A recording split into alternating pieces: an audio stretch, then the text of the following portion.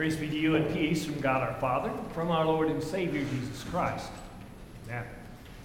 I invite you to open your Bibles, your service folders, to our gospel lesson as we consider the meeting of Simeon with Jesus in the temple courts. Pray. Lord, may the words of my mouth and the meditation of our hearts be acceptable to you, our rock and our Redeemer. Amen. Your Christmas gifts often reveal your heart. You open the gift and it's just what you wanted, just what you needed. You got a big smile on your face. You excitedly say, "Thank you, that's just what I wanted, just what I needed." Your face, the excitement in your voice, reveal what's in your heart. But if you open the gift and you don't really know what it is or why you need it, or why someone would give it to you, well, you probably make an attempt to say that you like it, probably say thank you, but the expression on your face, the lack of excitement in your voice, well, that kind of reveals what's in your heart too, doesn't it? When Simeon and Jesus met in the temple courts, his reaction to the gift of God revealed what was in his heart. And he was also enabled by the Holy Spirit to predict that forever in the future, the gift of Jesus would reveal what was in people's hearts. Simeon, of course, grew up hearing those wonderful promises of God that he was going to send a Messiah. Through those wonderful promises, the Holy Spirit had worked faith in Simeon's heart. And he was studying the Scriptures, trying to learn more about those promises, keeping watch, looking for the time when that Messiah would come. He must have prayed that if it was God's will, he might be able to personally meet that promised Messiah before he died. We don't know how many times he might have prayed that prayer, or exactly when in his life God answered his prayer, but Luke tells us it was revealed to him by the Holy Spirit that he would not see death before he had seen the Lord's Christ. We don't know either exactly how the Holy Spirit did that. Did he give him a dream? Did he give him a vision? Did he speak to him in words that he could understand? Doesn't say, but whatever way the Holy Spirit used, it was convincing. Simeon was sure that this was a promise of God. And in faith, he was eagerly waiting for that promise to be fulfilled. Now, I don't know about you, but if I was Simeon and God gave me a promise like that, I would be picturing in my mind meeting kind of like Nicodemus had with Jesus, right?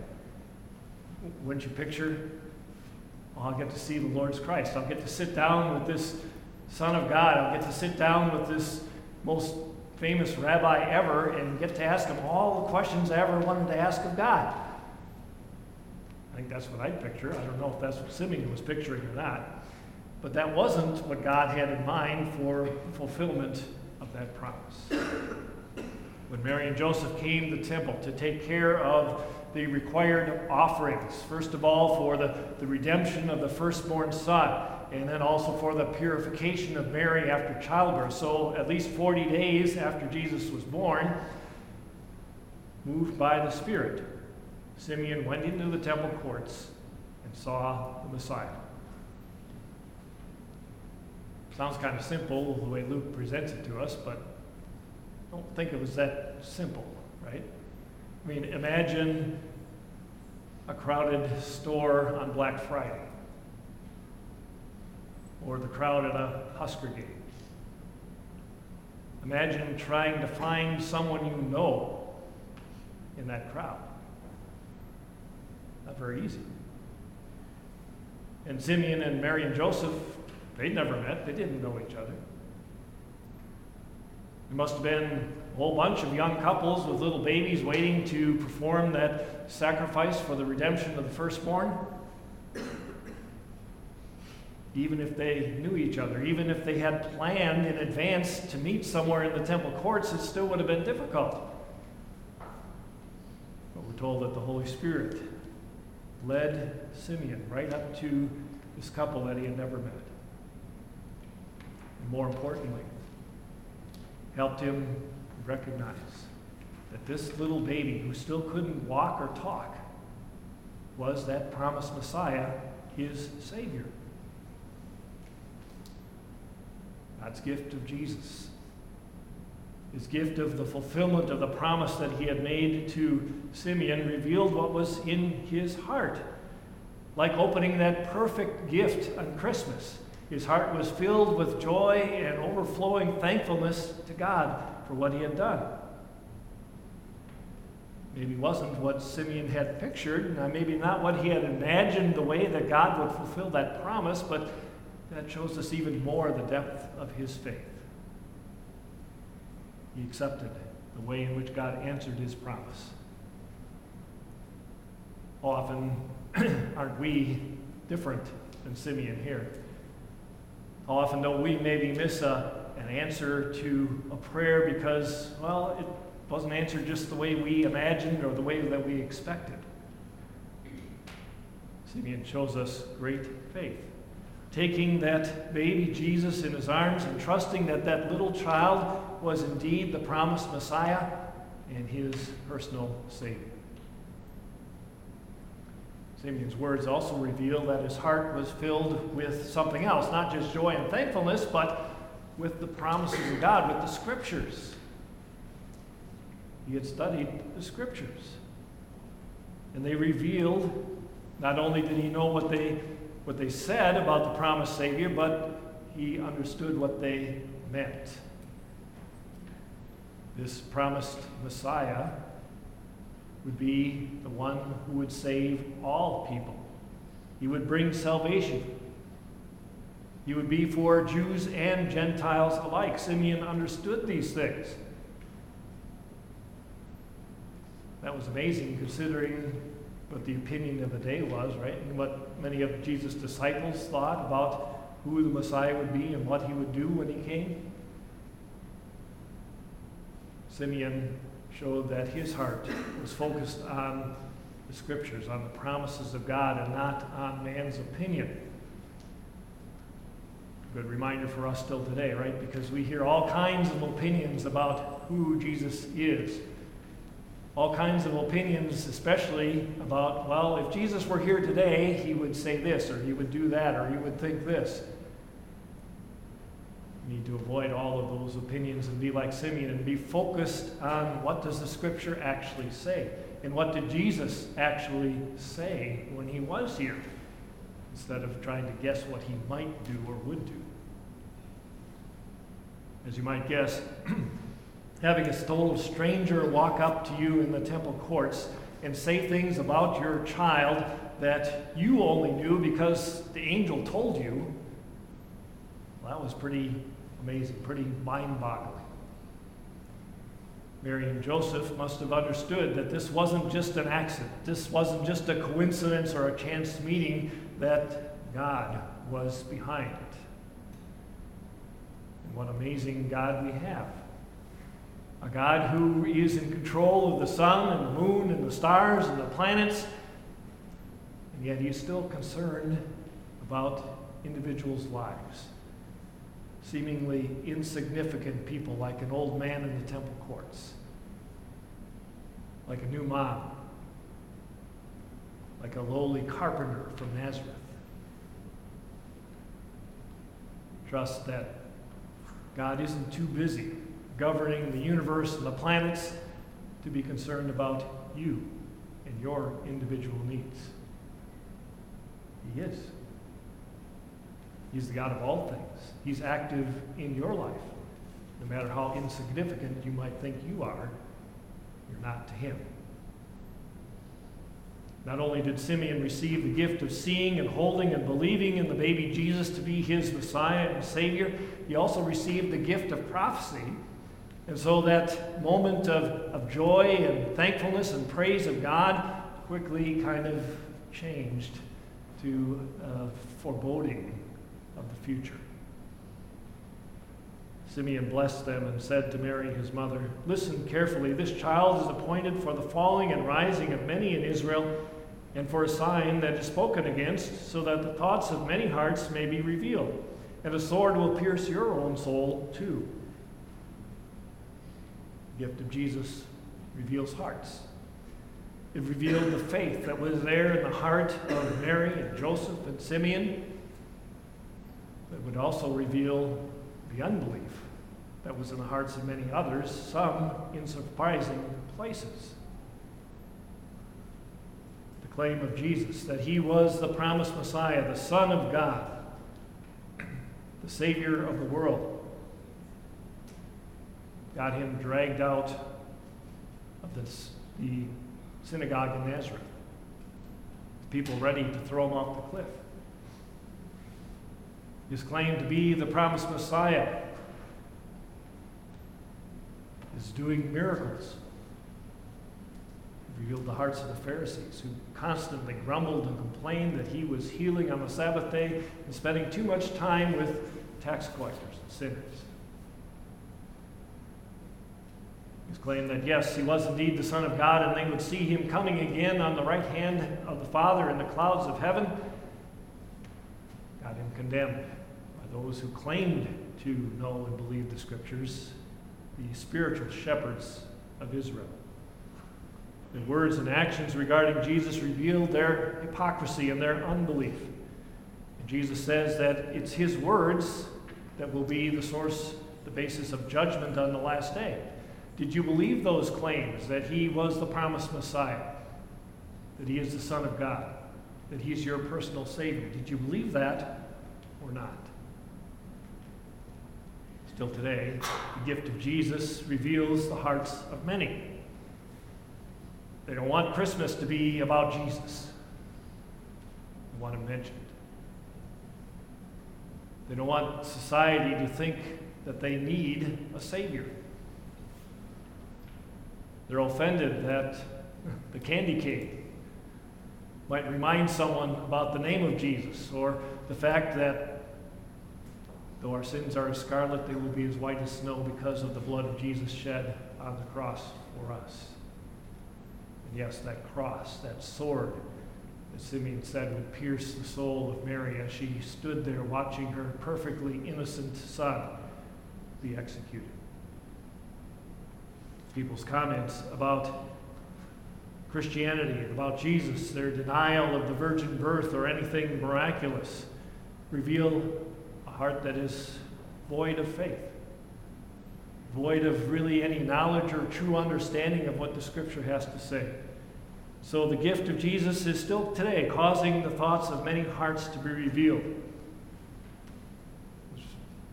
Fulfilled, that promise, that prophecy of Simeon fulfilled in his day is still being fulfilled today. The gift of Jesus reveals your heart too. Sometimes it reveals a weak faith. When you treat him like, well, that gift that you don't really know what it's for or didn't really think you needed it, instead of treating him as the best gift ever. The gift that moves you to give praise and thanks to God. But by God's grace, as you hear those words of Simeon, reminded why Jesus came. Being born of the Virgin Mary, he was exactly who he needed to be the Savior of the world, to be your Savior. Like Simeon, you are moved to give thanks and praise to God. Having been assured that Jesus is the Messiah who paid for your weak faith, who paid for your lack of excitement, your lack of thankfulness for that best gift ever, your failure to make God's word fill your heart as Simeon did, and to be looking and prepared for his second coming in glory, that those sins too are paid for, moves you to give thanks and praise to God. He's enabled you, like Simeon, to see your Savior, to see the Messiah before you die. Because of what God has done for us in Jesus, we say with Simeon as we lead the Lord's table, as we go to bed every night, Lord, now you let your servant depart in peace according to your word. for I have seen your salvation. As it did with Simeon, as it still does today, the gift of Jesus reveals hearts. May it always reveal in us a heart of faith, so that we're always ready to depart in peace. Amen. Please stand. The peace of God that passes all understanding shall keep your hearts and minds in Christ Jesus. Amen. We join in confessing our faith. We believe in one God, the Father, the Almighty, maker of heaven and earth, of all that is seen and unseen. We believe in one Lord Jesus Christ, the only Son of God, eternally begotten of the Father, God from God, light from light, true God from true God, begotten, not made, of one being with the Father. Through him all things were made. For us, and for our salvation, he came down from heaven, was incarnate of the Holy Spirit and the Virgin Mary, and became fully human. For our sake he was crucified under Pontius Pilate. He suffered death and was buried. On the third day he rose again in accordance with the Scriptures.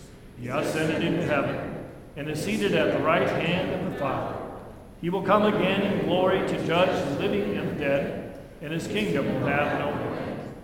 We believe in the Holy Spirit, the Lord, the giver of life, who proceeds from the Father and the Son, who in unity with the Father and the Son is worshipped and glorified, who has spoken through the prophets. We believe in one holy Christian and apostolic church. We acknowledge one baptism for the forgiveness of sins. We look for the resurrection of the dead and the life of the world to come. Amen. Please be seated as we gather our offerings for the Lord.